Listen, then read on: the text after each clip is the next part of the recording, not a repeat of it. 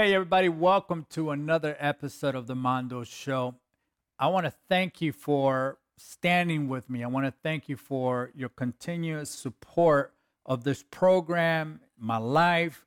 You know, I just got back from Chuck Pierce and Glory of Zion Ministry, where I got to minister to over 5,000 pastors and ministers and just people in ministry to encourage them to not be afraid, to not be ashamed of the gospel of Jesus Christ. And I want to tell you something. We are living in a culture right now that they want to shame us. They want to shame us for standing for what we're believing in and for shaming us for even gathering together and being able to stand in the midst of this culture war that we're in right now. And I want to tell you something. COVID-19 changed the world. It changed the way institutions such as churches, seminaries, Christian schools, businesses in your community were operating, all based on fear. We found out where we stood in the realms of the community, whether we were essential or not. Before COVID-19, no one ever thought about that. Yet when COVID-19, we knew from that moment on whether we were going to be existing, whether we were going to be considered essential. Yet they made it very clear. Who are they? They are politicians. They are those that are making laws that are restricting the way we conduct church today. And I want to tell you something. The last time we had an uprising of this magnitude was in 1918 when the pandemic that was coined with the name Spanish flu took place. And it's recorded that over 100 million people died. And it changed the world at that time. We never knew if there was anything like that was ever going to exist. Yet in the 21st century, our world once again changed. The way we conducted church changed. The way we preached changed. All of a sudden, the old term, or someone, jokingly said years ago, in order to be a pastor in today's culture, you have to have the Bible on one side and a lawyer on the other side. Well, guess what? That joke is not a joke anymore. Today, I want you to stay tuned because I have a very special guest that is going to challenge you. You may not agree with him. You may disagree with everything he's got to say, but yet the reality is that this affects you as well. On February 16th of 2021, Pastor James Coates turned himself in to the police. He was arrested for violating a bail condition to comply with COVID-19 health orders. He was charged with breaching health restrictions and refusing to sign a legal undertaking requiring him to stop holding non-compliant services.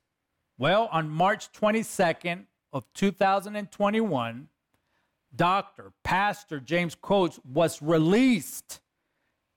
We didn't see that in the headline news. We only saw a little bit of it. We had to dig in order to find when he was released. And listen, when controversies hit, they hit social media like a plague, and the headline news are carrying it. And a pastor was arrested, yet when he was released, very few people were talking about it. Well, the Crown agreed to drop the criminal charges connected to the pastor's breach of his undertaking. Also, the Crown dropped all the February charges for violating the PHA. But I got to tell you this, the fight didn't stop there, because in the morning of April 7th, 2021, the government of Alberta, Canada, shut down what they called, and I quote, a rogue church for breaking COVID-19 rules. Authorities put up barriers and shut the church down, and when doctor of Grace Life Church continued to hold in-person services without, this is what they're writing, without physical distancing or masking, despite public health orders, introducing, I want to tell you something, one of the most diabolical, can I say that, statements. Because when they came against him, they came against the church, and they were forcing his church to gather 15% of building capacity. No churches in America, no churches in Canada, no churches in the world were ready to face the restrictions that authorities were putting against pastors and churches all over the world. In America, in Canada, we began to see pastors being arrested for trying to hold church services in a time of need. My special guest has written a brand new book. You have to read it. Whatever you got to do to get it in your hands. This book, he writes and he recounts the story of how government overreached and how the civil authorities exploited a public health issue to stir up fear and shut down freedom. The book is titled God versus Government, Taking a Biblical Stand When Christ and Compliance Collide. I want you to help me welcome my special guest today. He is the pastor of Grace Life Church in Edmonton, Canada. He's a doctor, he's a pastor, he's an author. Welcome to the program, Pastor. Hey, Mondo, thanks so much for having me. Glad to be here. Listen, when I read about your story at the beginning of the pandemic, I think the world, the church world, was shocked to see that you turned yourself in for taking a stand on something that we all know we needed church at that moment. Let's go back to that day. Why did you feel you had to turn yourself in order to make a statement? Well, we were in a stare down with the governing authorities with respect to our services. And in our estimation, we were taking a biblical stand. We were honoring the headship of Christ over his church. He is the sole and supreme authority over the church. He exercises that authority through his word. And the governing authorities were reaching inside the walls of the church and attempting to usurp his authority by dictating to us the terms of worship. So we were in a drawn-out stare-down with the governing authorities. I was arrested the first time on the 7th of February in my office at our church, where I refused to sign the undertaking that you had mentioned, and they indicated refused to sign, but also indicated that that was still a binding document on me. So when we met on the 14th, the following Sunday, I was now in breach of that document, and I was asked to turn myself in. So I did at that point in time. I turned myself in on my own terms, and just allowed this thing to continue to play out. And so I thought it was the right thing to do. I mean, they could have arrested me, kept me in a jail cell Sunday, Monday. It was a holiday, and then I would have been brought to a justice of the peace on Tuesday. But really, in their kindness, they allowed me to turn myself in on Tuesday, which meant 2 more sleeps in my own bed. And then when I turned myself in, well, that ultimately resulted in me being imprisoned because I refused to agree to the terms of my release. The question, and I'm intrigued by this. I'm almost speechless because I'm intrigued at the fact that they came and arrested you. They came after you, yet the public was telling and saying, does the pastor not care about the community? Does the pastor not care about his members during a pandemic? How do you respond to people that were talking like that and adding more fuel to the fire? Well, there's a couple of things. Number one, they're elevating physical health to the greatest degree. They're saying physical health trumps everything else, trumps spiritual health. And so they're only dealing with health as it relates to the body. Number two, to even pose that question basically assumes that everything the governing authorities were saying and all the mainstream media was saying was actually true, that there was an accurate representation of the data and science concerning this virus. And we called it into question. We had met for 37 Sundays in a row prior to being locked out of our facility, and we didn't have a single outbreak of COVID-19 from our gatherings. So I think when you pose that question, you're posing that question from within the echo chamber of the mainstream media. And if COVID-19 was that serious, I mean, all we did as shepherds was open our doors. We just said to our people, look, we're going to open our doors. We're not going to tell you you can't come. We initially complied to let the data roll in. We surveyed the severity of the virus before we opened our doors. We were down to 15 people in our gathering for about 8 weeks. And so we were compliant from about March 2022 to June 2022. We opened our doors. And at that point in time, we just said, look, it's our people's decision. They've got their own risk tolerance. And they need to assume the level of risk that they're willing to take with respect to the virus. But it's not on us to tell people that they can't come and worship the Lord Jesus Christ. That's not our authority. And so we feel like we were prudent to survey the landscape and the severity of the virus. But when we determined that this, in our estimation, was clear government overreach and fear-mongering taking place by the mainstream media, we believe that to continue to comply with their health orders was a disservice to our church, a disservice to Christ, and ultimately a disservice to our neighbor, because anytime we disobey the Lord Jesus Christ, it is always to the detriment of our neighbor. Anything God would have us do, as we are called to love him with all our mind, soul, and strength, is always with the best interest of our society, community, country, and nation. So we believe we did the right thing. I got to ask you this before we go into your book. How is your wife? How did she take this? Was she shocked?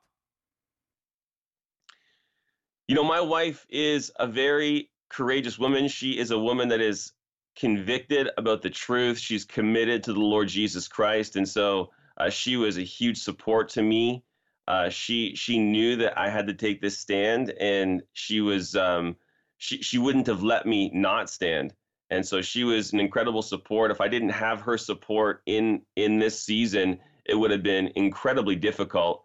But that was the one thing about this stand for us, from my wife to our leadership to our congregation. We were able to check off all the boxes and do that in unity. And that's why the Lord, I think, used us in this time. He used us to put his light on display, his glory on display, and we were just the vessels through which he did that. Were you scared, Pastor, when you realized I turned myself in, thinking maybe I was going to be released later, a few hours later, yet you found yourself in a cell? In your book, you tell the story of how you fell asleep. They came and got you. It was almost like a miracle round trying to figure out what to do with you. What was that first night for you like?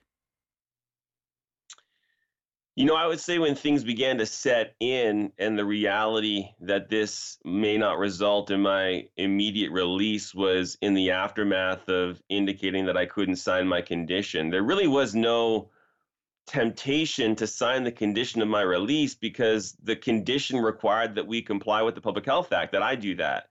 I wouldn't be able to step on our property without ensuring that everyone's masked, distanced, and that we were meeting the capacity limit. So for me to sign that condition would be to surrender the headship of Christ over his church to Caesar. I couldn't do that. I knew that. But once I had said I can't sign, well, that just began the dominoes as it related to me ending up in a maximum security prison. And so there's no question, when I said, no, I can't sign that condition, and it was like, well, we can't release you.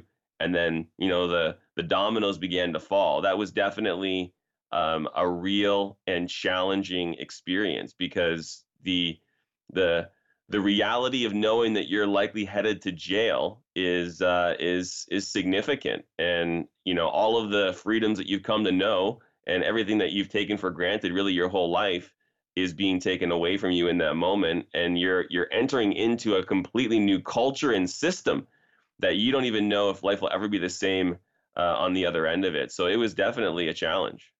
Your book, God versus Government, taking a biblical stand when Christ and compliance collide. Let's talk about this book, because I believe when you study the Apostle Paul, and you almost have to put his whole life into context, and we seem to forget as Christians that Apostle Paul was a multiple offender of the law, right? They chased him out of town. They arrested him. He wrote a lot of the epistles from prison, from jail, writing letters to Timothy, and he took a stand in his time. Yet when pastors are taking a stand today, we act shocked. We act like, what are they doing? Why are they risking it all? Well, The apostles risked it all. They took a stand for the gospel.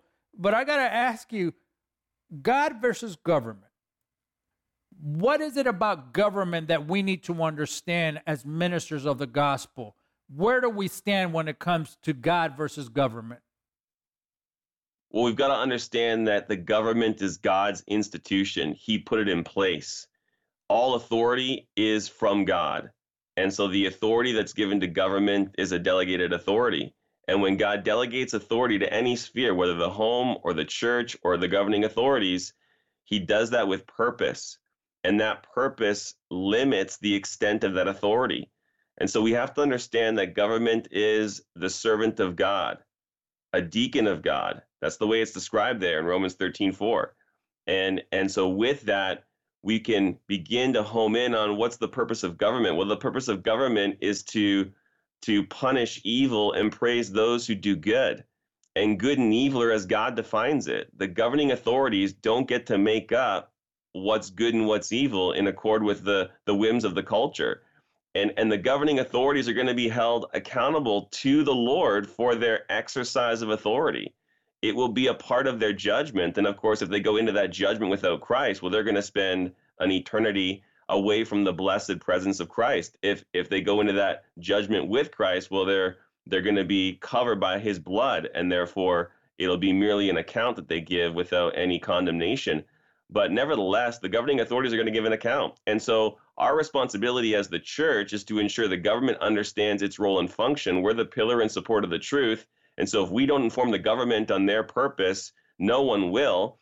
And that means that we have a responsibility as the church to stand for righteousness and obedience to Christ when they're reaching beyond their authority.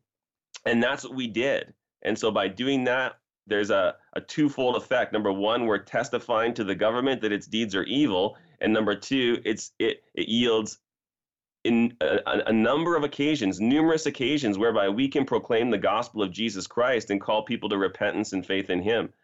So we need to understand the purpose of government, that it's limited, and that they are well out of their lane when they begin to dictate the terms of worship to the church. Do you believe that what happened to you in Canada reflects how they feel about church in general? Well, I think you see governments right now wanting total authority and believing they have total authority. That's totalitarianism. And when you have that kind of authority, you have to basically quench and stomp out every other sphere of authority. So you begin to infringe on the authority of the home, and the state believes that it has rights to the children, and you begin to infringe on the authority of the church. So what you're seeing is that as governments begin to usher in a totalitarian view of government, they have to basically stomp out every other expression of authority. And they're outside of their God-ordained purpose when they do that. And that's where it's important for churches as institutions with protections typically under our laws, like your Constitution and our Charter of Rights and Freedoms. They need to take the biblical stand and allow the legal system within the context of our democracy to do its work. I believe chapter 9 is probably one of the most important chapters in this book. Trusting God from behind bars. I think it's one of the most fascinating chapters because it tells you the trial and tribulation that you went through, Pastor, had to test your faith. How did you make it through? How did you trust God? Do you believe at that moment that God had left you? Did you believe at any moment that God had forsaken you? How did you get through it? How did you trust God? Especially for those people watching today that are going through a trial in their lives and they feel like God is giving up on them. It feels like God walked away. It feels like this doesn't seem like it's in God's plan. Yet God, in his divine mercy, knows the plans he has for us.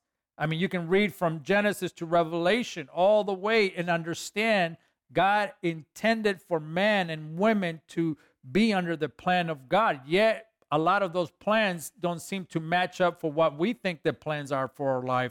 How did you get through the moments of despair? I guess I'm just trying to get you watcher to understand that no matter what you're going through, God always has a plan for you to get through the trials and tribulations. But Pastor, how did you get through it? Can you give us some keys that we can take and apply to our lives today? Well, you've got to have the foundation of the sovereignty of God. You've got to be convinced that God is totally sovereign over all of the events of human history and every detail of our lives. He has a meticulous sovereignty. There are no maverick molecules, it's often said. And so you've got to have a rock solid conviction in the sovereignty of God. From there, you have to recognize that God uses trials and tribulations and sufferings, difficulties in our lives to mold us more fully into the image of Christ. And that is the goal of salvation, that we would become like Christ. Paul talks about in Philippians 3, sharing in the fellowship of the sufferings of Christ. And so we've got to have a conviction on the sovereignty of God. We have to understand that God uses suffering and tribulation to mold us into the image of Christ. And as believers, when we are persecuted for our faith, that's another opportunity where the gospel can go forth and the light can shine brightly as we get opportunities to testify to the excellencies of God and of Christ. So for me, with those convictions in place and then just seeing God's hand of providence unfold, I was able to see God was with me the same way he's always with me.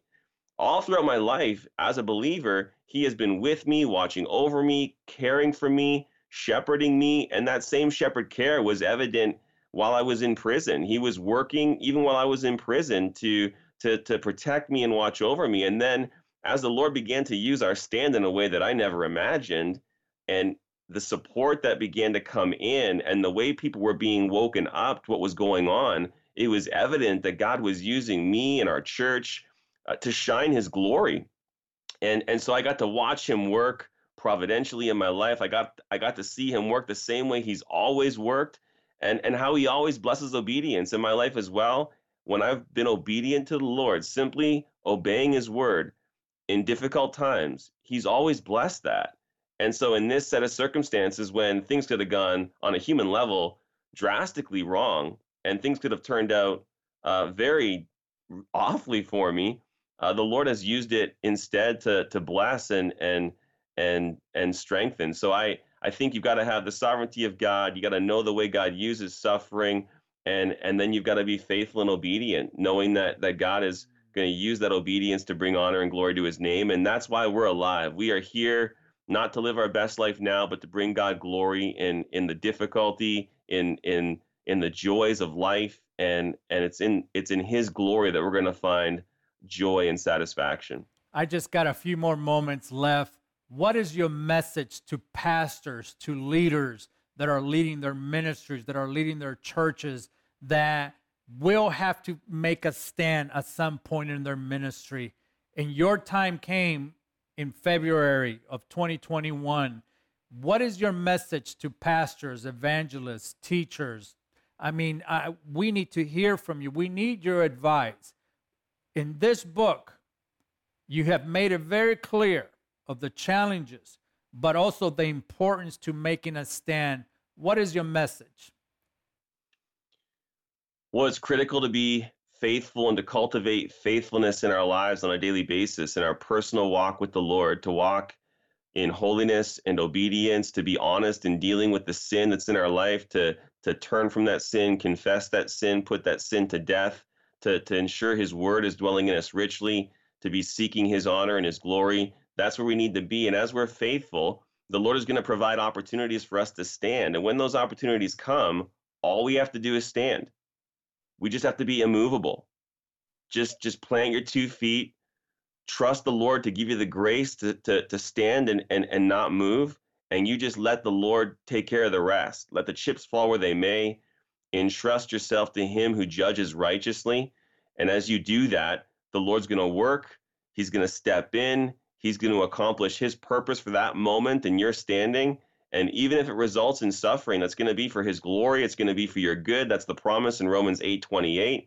But our responsibility is to be faithful, and we can be faithful by trusting even the power of the Spirit in our lives to strengthen all obedience in the inner man and give us what we need to be faithful in those times. There you have it. The author of God versus government. He's a pastor, he's a doctor, he's got a great congregation. And if you ever find yourself in Alberta, Canada, you have to go visit the church. You have to go visit the pastor. This is something that we need to stick together in times like this. I love, Pastor, I just got a few more seconds. What do you say to the members in your church that stood with you and they rallied around you in a time of crisis?